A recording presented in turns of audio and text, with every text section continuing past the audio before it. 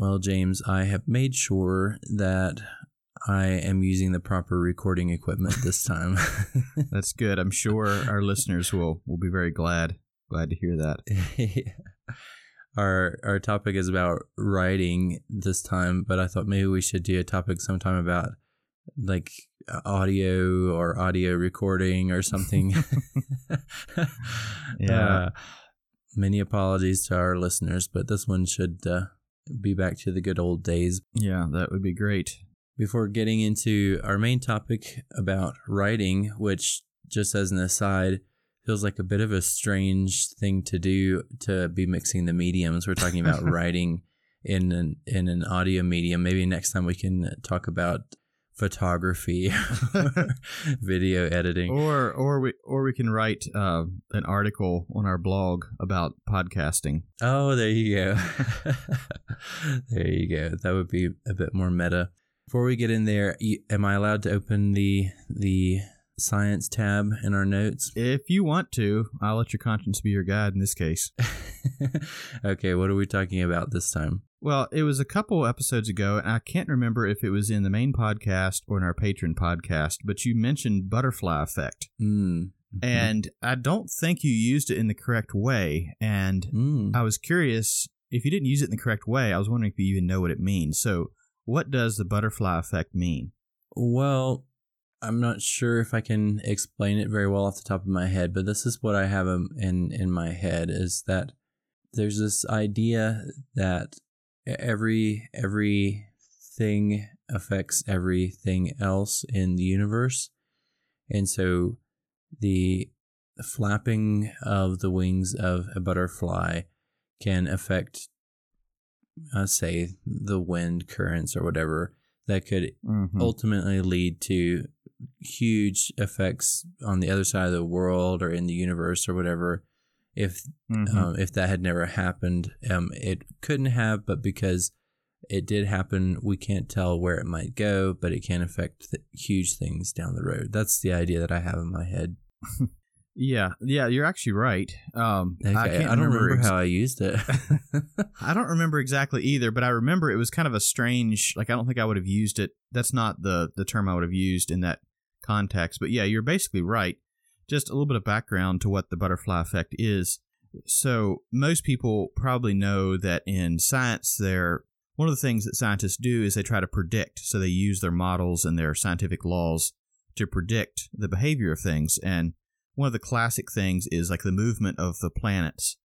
They can be predicted to a pretty high degree of precision out to decades or even hundreds of years, which is why we can predict when there are going to be eclipses, both lunar eclipses, solar eclipses, which, by the way, there was a lunar eclipse last week, I believe. I did not get up and see it. I've seen lunar eclipses before, and it was raining when I went to sleep, and it was happening at, I forget when it was, like 1 a.m. or something. Okay. So I decided to let you take care of looking at that for me. Yeah, it was gorgeous. Yeah. Unfortunately, your skills of photography are about as good as your skills at running audio equipment, and so I think it was my equipment rather than my skills in this case. Yeah, probably so. But you can predict it really well. But then in the last half of the 19th century, like in the 50s and 60s and 70s, scientists started realizing that there are some things that are not, you can't really predict. And this whole area of, I guess, would be mathematics and different study called chaos theory kind of arose, where they're studying these things that are really hard to predict, and I guess trying to figure out if there's some way we can predict or at least better understand how they work. So even though we can't predict them precisely, we can at least understand them a little bit.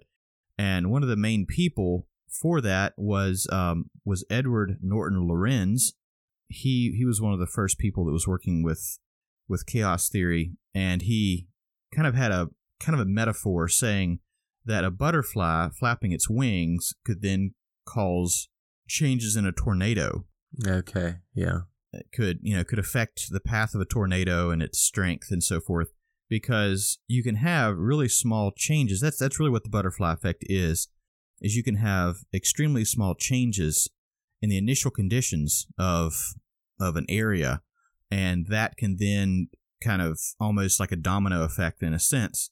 Not just a domino effect, but it will expand to where a small change can have a huge change at the end.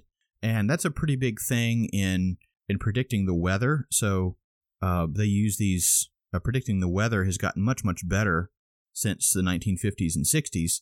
And I think a reasonable amount of that increase is, well, partially due to computers. We can run simulations, but also understanding chaos theory is part of it as well.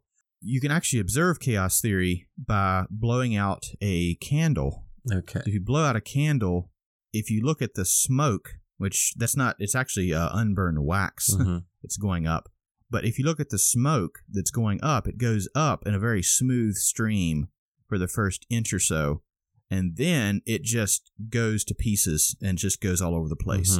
That is, in a sense, like you cannot predict where this particular smoke particle is going to go. Is it going to go to the left or the right or to the front or to the back? And so what they do is they use probabilities and different things to somewhat predict. But that's the butterfly effect, somewhat in a nutshell. Okay. Yeah, well, I apologize for having used it wrong, but I have no memory of it. I don't know. I mean, you know what it means, so maybe you used it correctly and I was wrong. I'm not sure. Okay. Yay, my first time being right about a sciencey thing.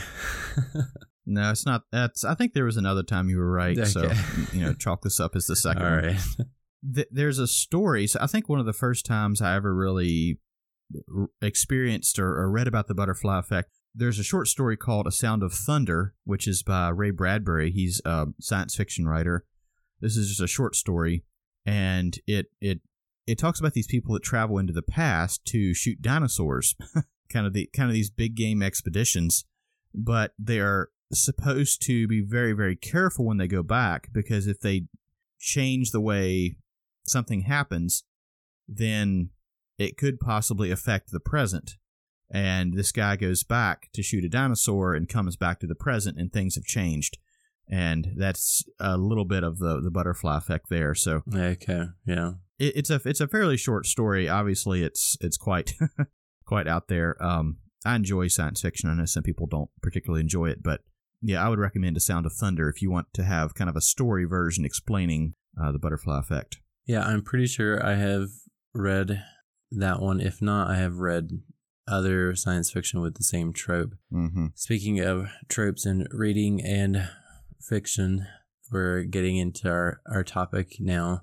You are a famous published author, so I guess it's this time that we have have this topic. Yeah, you and I both enjoy writing. I once was in a writer's workshop where the speaker said that good readers make good writers, and I know that you and I both enjoy reading quite a lot. Mm-hmm. So do you think that has anything to do with our enjoyment of writing? Do you think that speaker was correct? Like this is the butterfly effect of reading? Maybe not the butterfly effect, but just a knock-on effect of reading lots of good things. Yeah, I'm guessing that there's certainly some sort of a connection there. I mean, if you read something and you really enjoy it, a lot of times you would like to try your hand at writing something yourself, or you understand the power of writing, the power of the written word, and so you want to maybe share that with somebody else. So before we got into recording this morning, I was reading a book by Stephen King on writing. While I was waiting, I didn't get super far into it. It's one of those books that you can't really recommend because there's some language in it and whatever, but Stephen King is a very popular, successful writer in our generation. I'm not sure that I've really read any of his books. The type of books that he writes are not books that I would really enjoy reading. He kind of writes Yeah. more horror books. Yeah, I read that same book a while back. Somebody recommended it to me, and I read it, and I very much enjoyed it.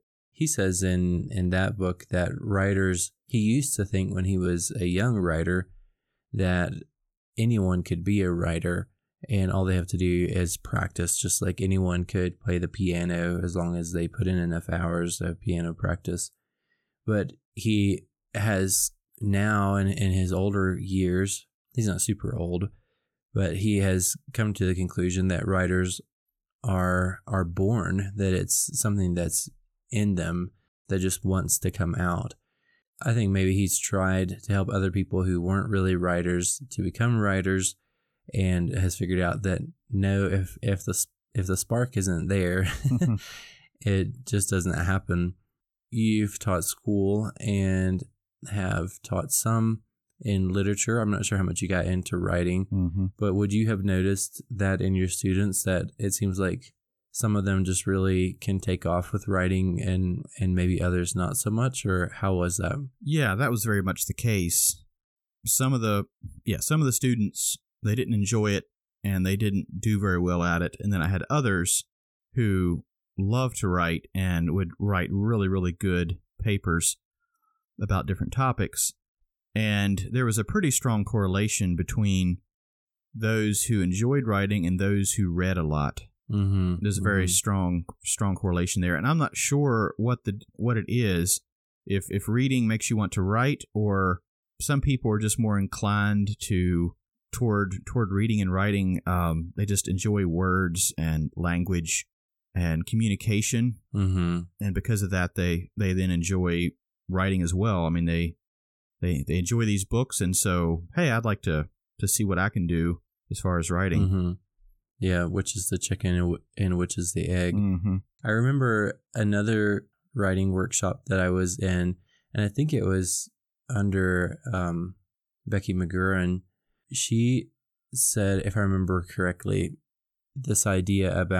she used to hold this idea that imaginative people made good writers. And so the more imaginative you were, then that was, you were more likely to be a writer. Until she bumped into someone who was kind of your dry, sciencey sort of writer, or like writing about things that weren't fiction, nonfiction things. I don't remember what his subject passion was, and he wrote for a very different reason than what motivated Becky. And so that kind of threw her whole theory of what makes a writer out the window.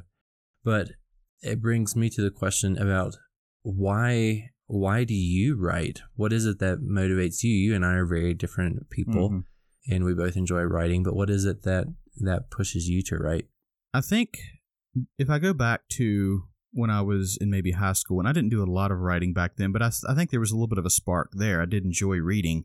I think part of it was trying to communicate ideas that I had, trying to, sometimes our thinking can be very fuzzy, like we have an idea or we have an opinion, but when you really sit down and start thinking through it, or you try to explain it to somebody else, you find that it's not quite as well formed as you think it is. I mean, to you, it's like, oh, yeah, this just makes total sense, but then you try to explain it to somebody else and you realize, maybe I didn't have quite as good of a grasp of this as I thought I did.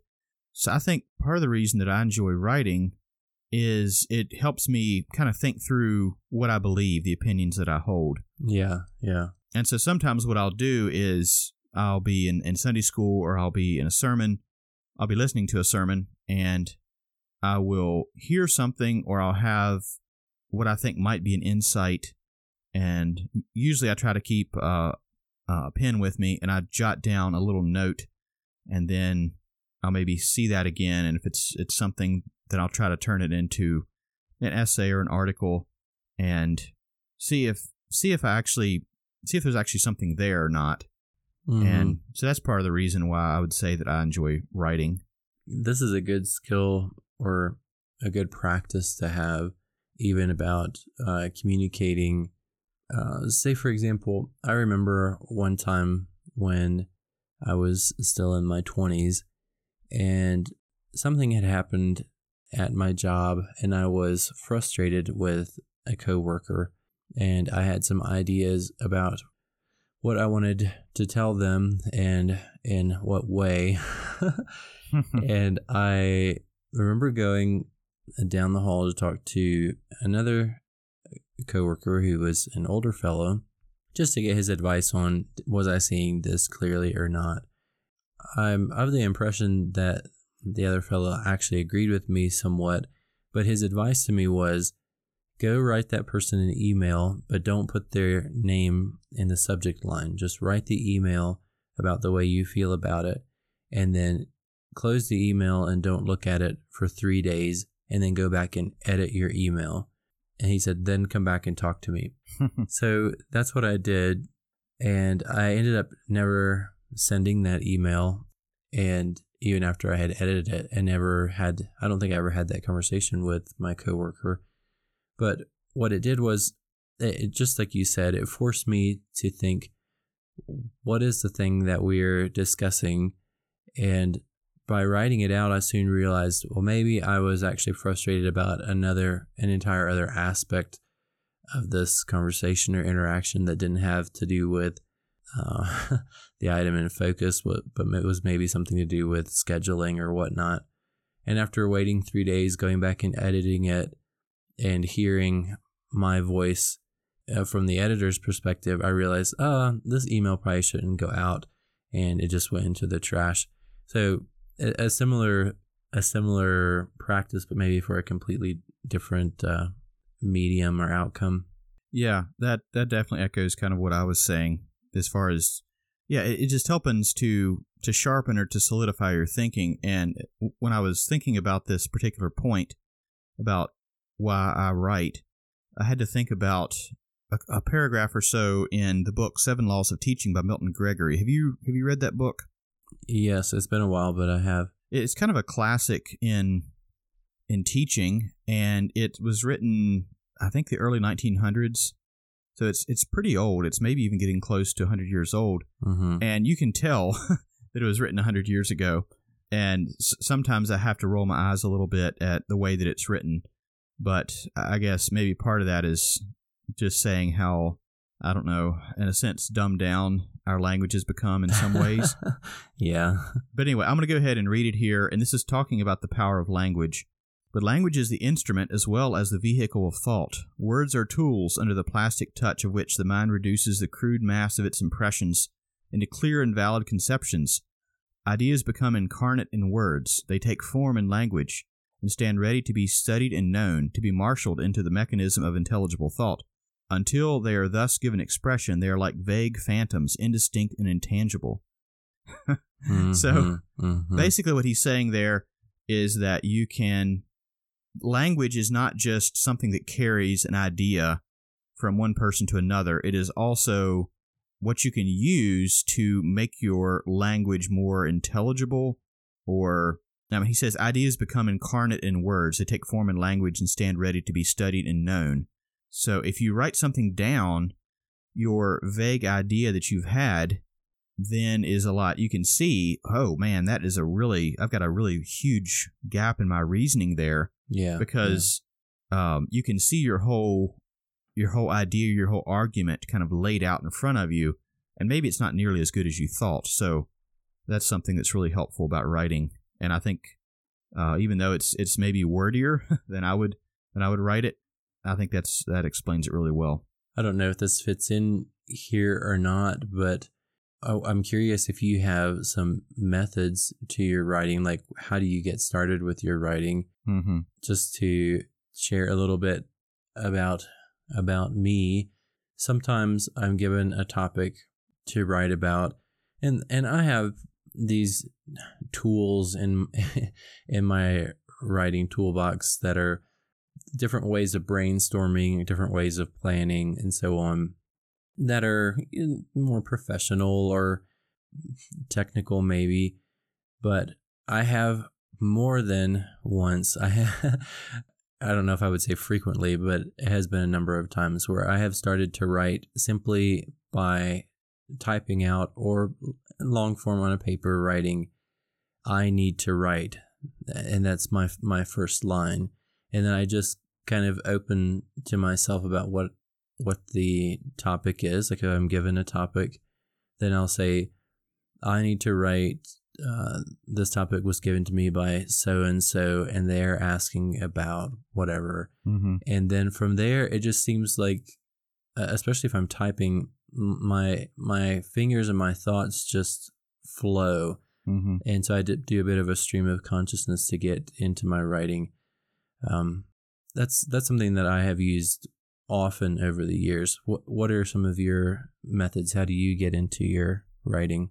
Yeah, like I said, I try to gather ideas, and I have some text files on my hard drive that I actually have a folder that's called ideas, and sometimes I'll just jot down just the title, like either the idea or maybe a possible title for the article or essay. Mm-hmm. Sometimes if I have a bit more details, I'll kind of flesh it out in the body of the document and just jot down a few ideas, and I just throw it into the folder, and a lot of times I just forget about it until I want to write something, or until that idea keeps coming up in my mind.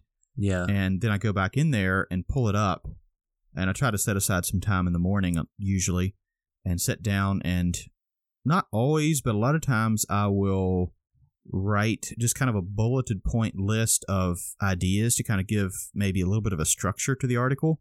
Mm-hmm. So sometimes I do that, but a lot of times I would say I just kind of sit down and start writing, and the structure, it's not maybe quite stream of consciousness like you're saying. It takes me a bit longer to do it, but I'll just start writing, and a lot of times the structure or the flow of ideas will just come, and I'll just write it out. Mm-hmm. And then I'll come back to it later and edit it, because usually it's pretty rough. Yeah. So that's a little bit of my process. So in some ways similar to yours. When I write extemporaneously, like I just suggested, I've noticed that I tend to have a balloon effect in my writing that takes a lot of editing later for the front matter. So you have this great big head of thought at the beginning, and then it tapers down to where there's not a whole lot at the end. Mm-hmm. So writing out an outline is something that I do a lot more now, and putting several days or even weeks between the birth of an idea to the birth of the article. But another question that comes to mind then out of this, like, how do you go about writing, is, would you say writing is easy? No, it sometimes is. It depends. Most of the time it's not. Sometimes it is very much of a struggle. I think, people that have either read my book or that know me know that it was about 10 years, just under 10 years from when I did my bike trip to when I finished my book. And part of the reason was that I did not have a structured method of writing. I just, whenever I was inspired, I would sit down and write. And so sometimes it would be 6 to 9 months between times that I would write a chapter. Well, it's going to take you a while to write something if that's what you do. Right. And so when you sit down and write like that, then it's fun and it's very easy a lot of times. But I've found that you can produce a lot more, and I wouldn't say it's any worse, really, if you are more disciplined and just decide, I'm going to write here, I'm going to write this morning whether I want to or not. And it is, there have been different books and articles that I've read that just talks about how much of a struggle it is to write, and it's just agonizing.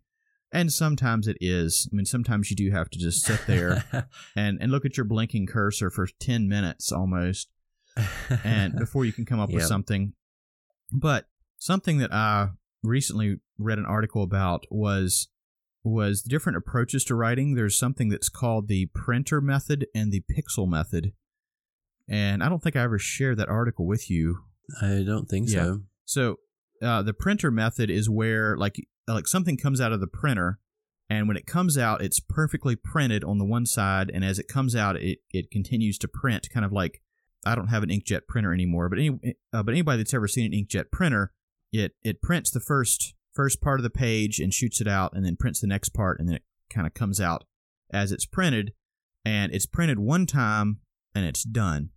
The pixel method is where you kind of start out, and it's very rough. It's very almost like a picture that's pixelated, and then it goes through again, and it gets a bit more defined, a bit better, Okay. and then maybe another time or two. So oftentimes what I find easier is, like, if you try to sit down and write a perfect paper, sentence by sentence, it is going to be agonizing.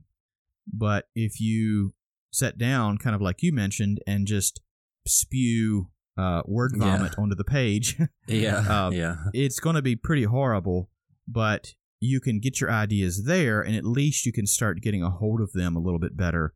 Then you can go back, you can edit. You might have to just completely cut out hundreds of words that you wrote. Right. But it can get better and better as you continue to refine. And one thing that I find very helpful, and it's part of the reason why I write as well, is that if you write, it's going back to Milton Gregory about the power of language. If you put something down in words, it solidifies it. You can then send it to somebody else, and they can then look at what you wrote and say, well, this is a good point here. This is pretty poor. Either this is poorly written, or I don't really think you have a good argument for this particular point. And it kind of helps you share your ideas with others, and they can likely find some hole in your argument that you didn't see yourself. Mm-hmm. So I think that's another reason to write, is to help find holes in your thinking. You've shared that, or you've mentioned a couple of times now, this idea of presenting an argument or a truth. Mm-hmm. Is that more what your writing tends to be, is maybe somewhat convincing your audience of a point of view? Is that where you tend to find your opportunities for writing? Oftentimes that's kind of where my mind goes, I would say. Or it tries to maybe not try to convince them about something, but more just try to open their eyes to something. Mm-hmm. I've written quite a few articles on technology and its effect on our brains, on our spiritual lives. It's more just, it's not like I'm trying to convince them the technology is bad. It's more I want them to open their eyes and realize, I didn't realize this effect that it was having on me, because I've read some very helpful books that have opened my eyes to the effect of technology on my life. And so I kind of want to share some of what I've learned through some of those books with some others. Yeah. And, if it helps one or two people, that's great. It will have achieved what I'm trying to do then. Mm-hmm.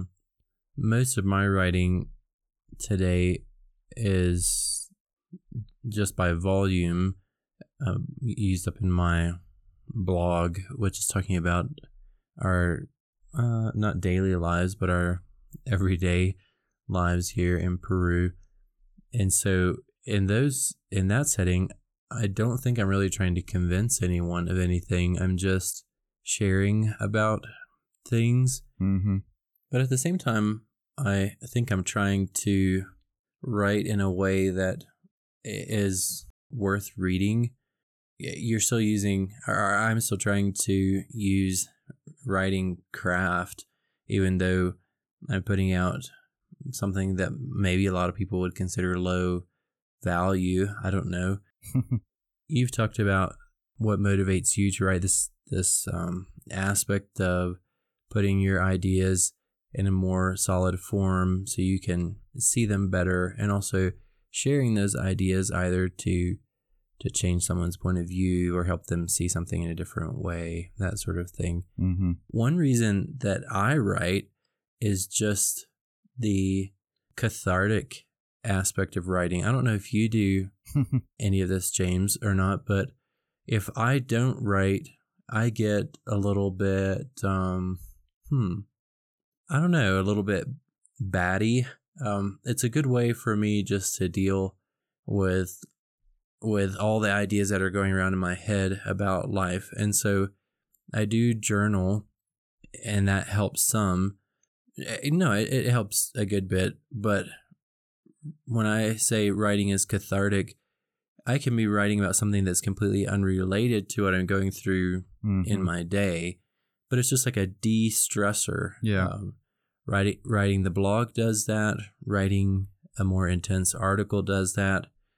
I write out my sermons every week, so I get some of the same effect there. But occasionally I will just sit down and write on a piece of scrap paper a nonsense fantasy story, just stream of consciousness as it comes to me, and those things get thrown away. But it's just I guess it's like what a lot of people do when they go fishing. It's just a way of letting go of stress, maybe. I mean, yeah, I don't know exactly why that helps you so much, but I was just thinking through that. I mean, our lives can oftentimes feel a little bit out of our control, or it feels like we're not accomplishing much, and so to be able to sit down and write something, it makes us feel like maybe we're taking back control. Yeah. I don't know. That could be. That's just the first thing that came to my mind. That could be. Do you do any of that yourself? Or does your writing always have a purpose? Not very often. I've done a little bit of writing that was more of a, inspired, or I wouldn't really say I've done much writing that was kind of catharsis, trying to get rid of stress, or I wouldn't say that I've ever really done that. Usually there's some purpose behind it. And I might not necessarily know what it is, but it's more like, I'm just going to take this and stick it in my archives, and maybe someday it'll be useful for something. Yeah. Is sometimes what I do. Yeah. Well, speaking of the purpose behind writing, do we need more writers today? More writers than you and me? Maybe this is kind of a duh question, but when I was teaching school and trying to give the idea to my students that we needed writers, I think they always felt like, no, there was plenty of writing already in the world. Well, you're talking about us being writers. In some ways, I still don't really feel like I'm a writer. Like, if people ask me what I do or who I am, I don't think that is necessarily the thing that's going to come bubbling to the top. I would say another reason, this is kind of going back a little bit, but another reason why I write is because I feel like there's a lot of improvement that I can do. Well, one of the best ways to improve is simply to practice. Mm-hmm. Going back even further to where, what makes somebody a writer. So we talked about Stephen King's ideas and Becky McGurn's ideas about what makes a writer. I think that likely more people could write than what think they can, if that makes sense. So I guess I'm very much of the thinking that if you practice, quite likely most people will never become really, really good writers. That there is that little extra spark or desire that's needed to really turn somebody from kind of okay or mediocre into really good. But I think most people can go from poor to good if you practice. So I hear people say, I remember some of my students will say, well, I'm not a writer. I can't write. I was like, well, yeah, you can't now because you don't even try. That if you would apply yourself, you could do much more. You're much more capable than you currently think you are. And so that's part of the reason why I write, is not because I think I'm a good writer, but because I think I'm a poor writer. That makes sense. That's a good perspective. But yeah, as far as needing more writers, I think we definitely do. I think that things have been written in the past, and those things are useful. But, and this is something that you've mentioned to me before when we were kind of preparing for this podcast, is that each generation has its own struggles, its own unique challenges, and to have people writing from that perspective, I think it's going to feel much more relatable and much more useful to those people in the same generation versus reading something from the 1700s. I mean, there's some, if it's survived from the 1700s till now, there's likely some enduring truth there, but a lot of times it doesn't feel very applicable to our time and place. And so I think more writers is important. And one thing, as I work for a publisher, Christian Light, and I would say it's not like we have too many writers writing books for Christian Light. Usually we need more writers, and not just more writers, not just quantity, but we need better quality. We don't tend to have maybe the best writers in our communities. At least that's been my experience. At the beginning of this episode, you said something about our language being dumbed down today. Mm-hmm. And that's a debate in the linguistic community and in literary circles about, is the language of 2022 and the brains behind the language of 2022 so much dumber or more shallow or whatever than the early 1900s or the 1800s or whatever, where they were a lot more wordy. They did use bigger words.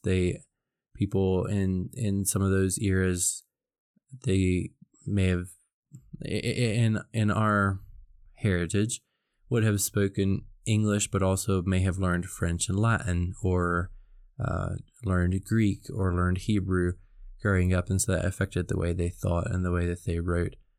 We're barely learning English today, by and large, in our cultures. So there is this aspect of where literary people that are a bit snobby say, yeah, everything is dumbed down now, and we should be writing better. You talked about just a little bit ago, quality writing. There's this aspect of writing really deep literature or deep articles, deep thoughts. But I think, what is the purpose of writing? And that's communication, right? Mm-hmm. So we're trying to get an idea across to our audience. And so if we know that our audience has the attention span that is less than that of a goldfish, should we be writing the same way that Milton Gregory did? Or should we be writing in a way that connects to the reader? And so I think that's part of why I feel we need writers today, is because the readers and the listeners, the consumers of today, are different than who they were 50 years ago, 100 years ago, whatever. I think so. And yeah, that whole debate about dumbing down of language, I mean, I definitely would say that language, in a sense, has been, and we don't use as many words as we used to. Our vocabularies aren't as rich, and it is harder for us to read longer sentences than we did years ago. And it's not like the advent of smartphones is where this started. I think this started even before then. I think maybe in some ways digital technology and the internet kind of accelerated it a bit. But I don't know. I'm not quite ready to throw up my hands and say I'm ready to just give in to the language degradation or the way it's changing. But at the same time, you also can't stand in front of a tsunami and expect to really change it too much. So I'm not sure how much we should change the way we write to the language, or how much we should just accept it. But I definitely think we need to, the purpose of writing is to communicate. And so I can write an amazing article that has a perfectly logical explanation for something, but if it's written in a way that is hard for people to understand, then it hasn't accomplished what it set out to do, and so it's not a good article in that sense. Yeah. So that's something you have to keep in mind is, who are you writing for?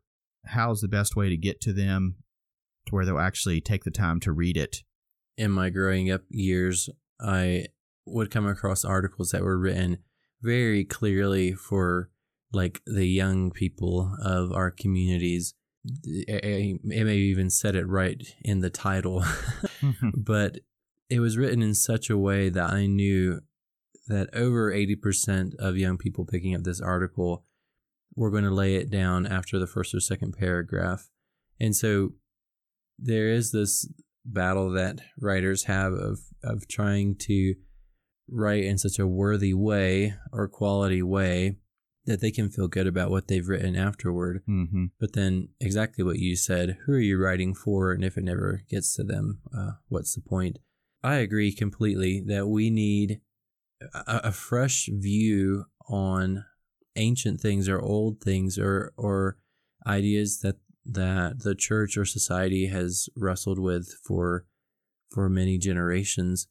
Because while there's nothing new under the sun, what we're going through has never been experienced, not in exactly the same way. Mm-hmm. There are current issues that we're facing that the church has never faced. So there's that aspect to it, whether it's some of our cultural norms that are coming into society that have never been quite this way.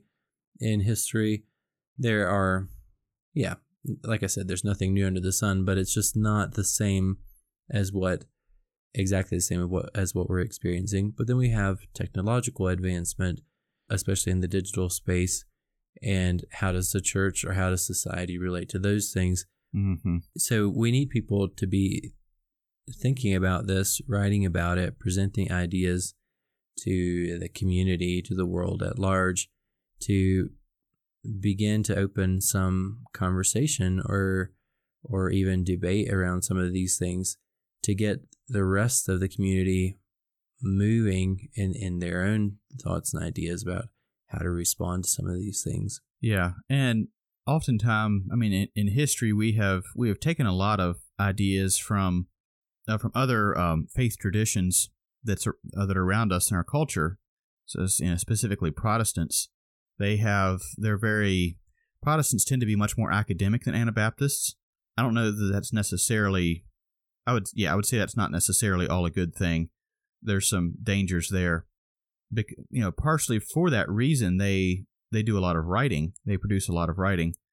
Also, there's a lot more Protestants than there are Anabaptists, so that would probably affect things as well. And so, sure. If we want to research on counseling or how to deal with technology, a lot of times we go to books that are written by Protestants, and a lot of times there are some really good things there, but sometimes there are some things, different aspects of theology and practice that we would not agree with. It's easy for those things to kind of leak into our belief as well. Yep. So I think that's a reason why our people, Anabaptists, should be producing writers and writing about different issues that we're facing, not just letting the Protestants take care of it, because Protestants look at things differently than we do, and there's some reasons why I think we need to be writing about some of these issues and not just relying on somebody else to do the writing and thinking for us. Sure. We are saying to our listening audience that they should become a writing audience also, but maybe they have never written, or they've written very little, or they've only written for themselves. Mm-hmm. So what would you tell them? What should they do if they want to, I don't know if you would say learn how to write, or if they want to improve where they are, or or be influential or make a difference with the writing that they do? I would say probably the best thing you can do is just start writing. I mean, it's just that simple. It's not any special method to it necessarily.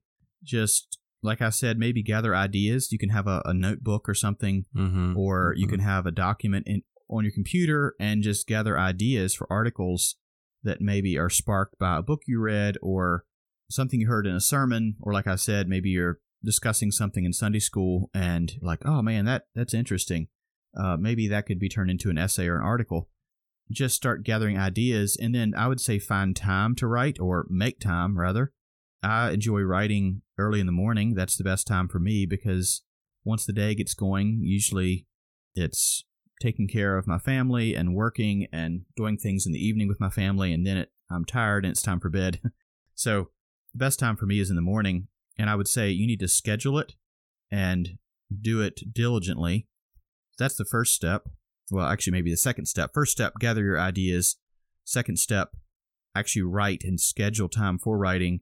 Then I would say the third one is get feedback on your writing. And this is the scariest part because we're all don't want feedback because we're worried somebody's going to tell us we're not very good. That's something you kind of have to work through. And I've found for myself, the first couple times that I got feedback on my writing, I was defensive, and I wouldn't say it was soul crushing, but it was definitely it didn't feel very good. Sure. Because when you're writing, it feels like you're putting some of your heart and soul into what you're doing. Exactly. And somebody comes along with a red pen and just rips it to pieces, and it feels like they're basically like yanking out your heart, throwing it on the ground, and stomping on it. Yeah. But that's really one of the best ways to improve is to have somebody, and I'm not sure who can do it. I mean, find somebody that you know in your community, if possible, that you trust, that you know does a lot of reading and writing, and write something out and give it to them and say, hey, what do you think? Can you give me some feedback on how I can improve the way that I'm structuring this? Different feedback on those different things, and you can see how they edit it, and then you can start, once you see how somebody edits a certain issue in writing, you can then start seeing it yourself when you write and you're editing your own writing. Sure. That's probably the next step. And maybe as part of this, if you can join or maybe form a writers group, mm-hmm. that would be something that would be valuable. Sean, you and I are in a writers group, although... Am I in a writers group? Well, yeah, in name only. I think you haven't submitted anything for what? This year. 6 to 9 months. Yeah, not this year. I'm still trying to write for the writing group, and so far I haven't had to skip any times that I was supposed to turn in an article, but I don't know. We'll see. So I think that's also very helpful. For one, it allows you to see other people's writing, and you can then edit their writing. If you edit other people's, you can then start to see some of the same things in yourself. Yeah. And then, of course, that would give you a way for other people to edit and comment on your work. So I would say those are probably some of the main things that you can do.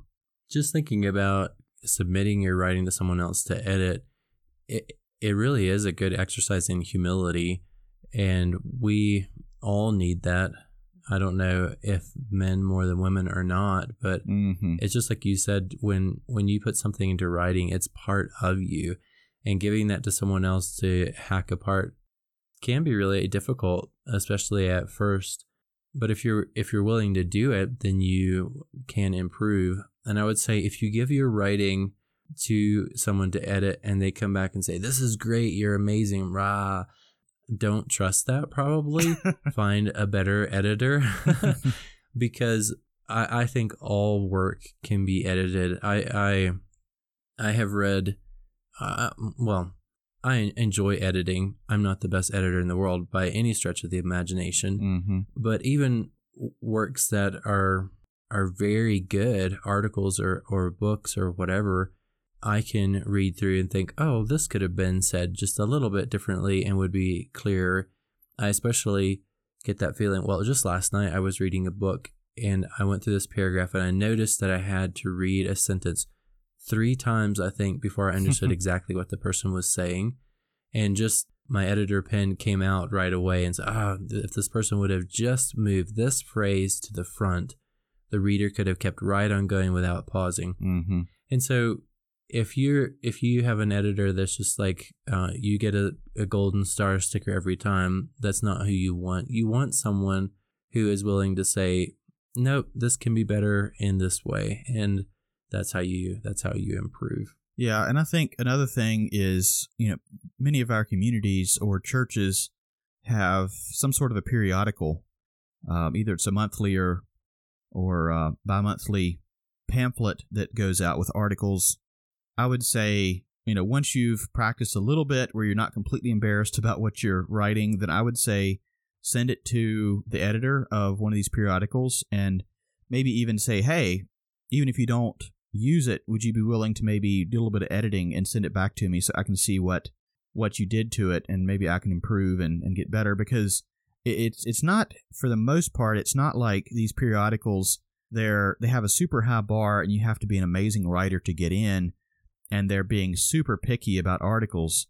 For the most part, they need stuff and they're kind of sitting around twiddling their thumbs waiting for people to submit articles. Twiddling their thumbs are sweating, wiping the sweat from their brows while they wait. Exactly. And so I think if you're writing for a purpose like that, it puts a little bit, you can write for yourself and you can write well, but if you're writing for a purpose and you know that people are going to be reading it, and especially if your name is attached to it, it kind of, you have a bit more skin in the game and you maybe take it a bit more seriously. Mm-hmm. And then there again, that's another opportunity for feedback. You might get rejected. Maybe they'll say, well, this isn't quite good enough. It isn't quite what we want. Or maybe they'll say, this is a good article, but it's not really good for our audience. And that can teach you about writing for a particular audience. Mm-hmm. Or, writing so you can be more understood. which is the whole purpose of writing. So Yeah. I would say that's another thing you can do. And that you've mentioned a couple times about having a purpose behind your writing. And it is true. The first step is just write, like get something out onto paper and go from there. But having a purpose, like, why am I writing? Who am I writing for? Is it an article? Is it a long form? Is it a short story? You need to have some sort of focus in order to really go in a particular direction. Like you're not going to hit your goal unless you have one out in front of you. And so picking and choosing a periodical to write for, or deciding I'm going to write a long form book or whatever, it will definitely inform the way you go about writing. I would recommend don't write a long form book until you've done some of these the smaller things. Yeah, I was thinking the same thing. I've never written a book, so maybe I'm not the one to ask. We mentioned earlier that good writers are good readers. I think reading broadly is useful in writing because you can see what bad writing looks like and you can see what good writing looks like. And imitation is the best form of flattery. So as long as you're not plagiarizing, you can take some of what you're learning from authors that you love and put it into your writing. But there's this whole genre of books that are just about the craft of writing. And those would be an excellent place to go in your early days of writing. What are some of your favorites, James?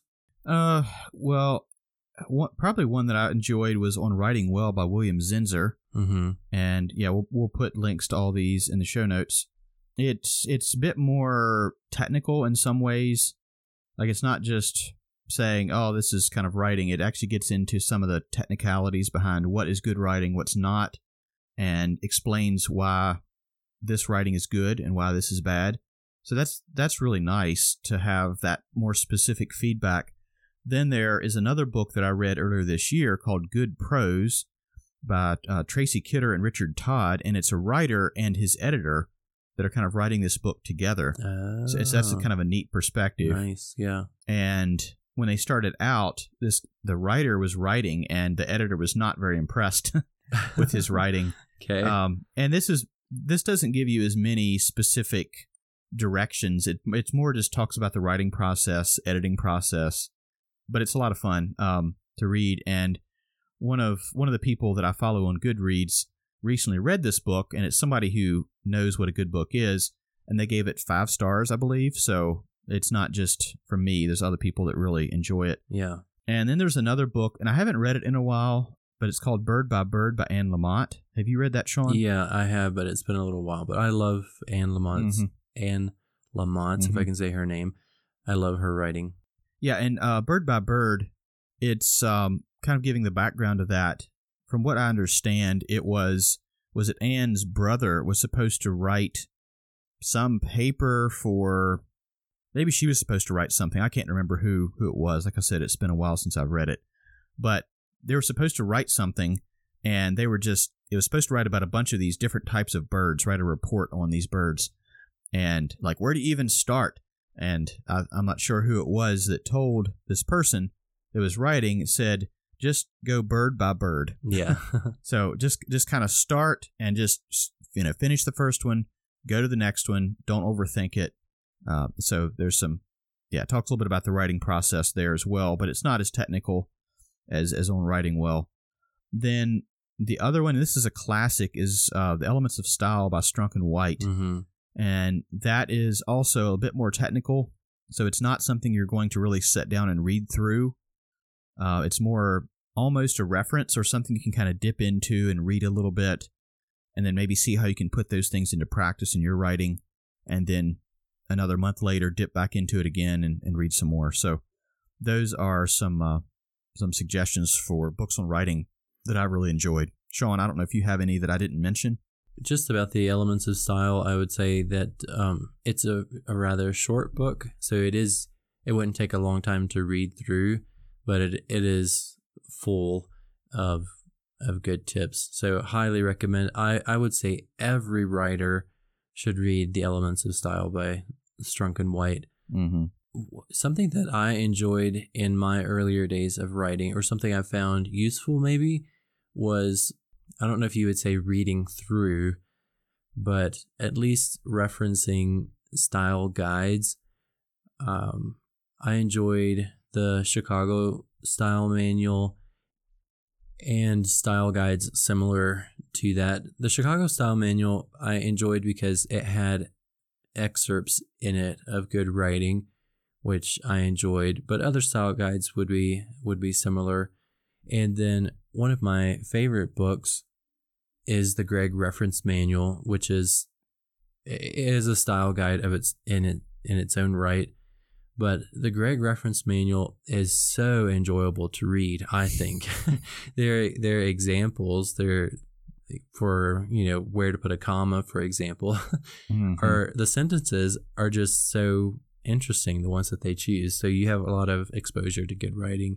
Yeah, I think that, Sean, you might be alone in enjoying reading the Gregg Reference Manual, because I have used it at work and I reference it when I need to. But it's not something that I enjoy just reading through. I'm convinced that there are dozens of us in the world. Yeah. And then this is not a book on writing, or his books aren't particularly on writing, but David Crystal is a linguist, and he has a fair number of books on language, how the English language has changed over time. While it's not exactly about writing, it is about language and it is about communication. And so I think you can take ideas from that and apply it to writing. Mm-hmm. But beyond that, David Crystal's writing is just good writing. And so that's another place where I would send someone to easily tell them this is something that you can model your writing off of. Mm-hmm. I've really enjoyed reading through. I've got 2 different books of E.B. White essays. So E.B. White, he was actually one of the editors of Strunk and White. I think he edited this the Elements of Style that I think maybe his teacher, I can't remember his first name, but his last name was Strunk, that he wrote the Elements of Style, and then White edited it. So that's where Strunk and White comes from. Mm-hmm. And E.B. White wrote famous books like Charlotte's Web, and there's some others that he's written as well.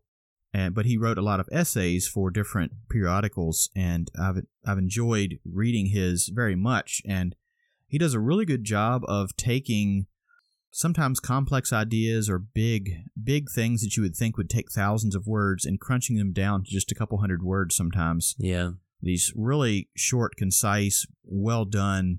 It's not like he's leaving out a bunch of stuff. He manages to put everything in a really short essay. So I highly recommend reading E.B. White essays. And I haven't read as many by this other writer, Jesse Stewart. So Jesse Stewart was a teacher in Kentucky. I think he started teaching when he was 16 or 17. And he also became a writer. And he wrote a number of books and also poetry and short stories.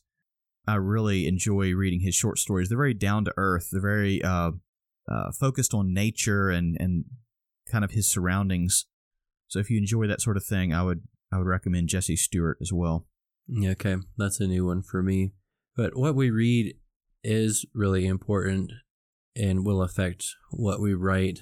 If we don't read, then I think it would feel like me to be an impossibility to write. I don't know how that would even happen. Mm-hmm. So read first and read well. Sometimes going back to old books or old literature is a good discipline for our minds, and also just expands our thoughts. So don't read only modern things or the newest, freshest thing off the shelf, but discipline yourself to broaden your horizons and go back to something that might be a bit even difficult to read because of its language. I think that can still be helpful. Mm-hmm.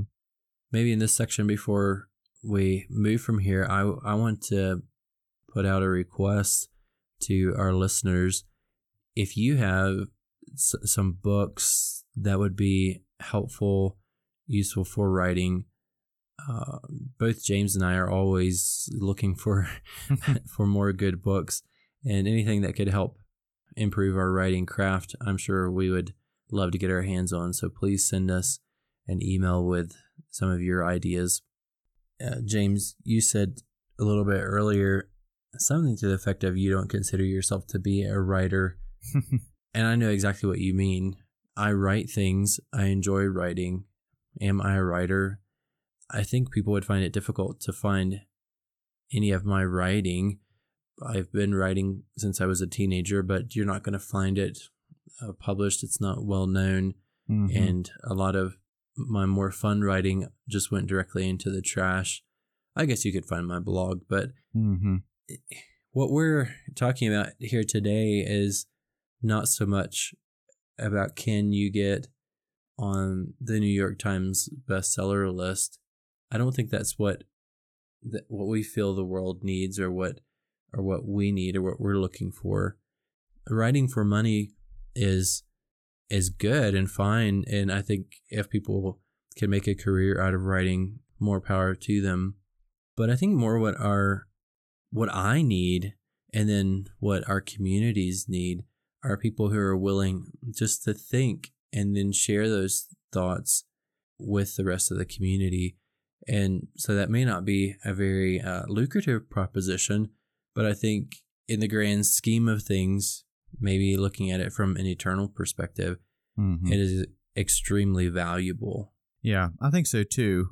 We all have our different perspectives and life experiences, and those things can all kind of come together and give us a perspective that is different and useful to others of us. And one of the great things about writing is you don't have to experience being in a certain place or doing a certain thing to then experience it yourself. You can experience it through someone else, and perhaps it's something you wouldn't want to experience. You know, I enjoy reading books about soldiers that have experienced war, and it's not a pleasant thing, but it helps me kind of understand kind of what's going on in their minds and so forth.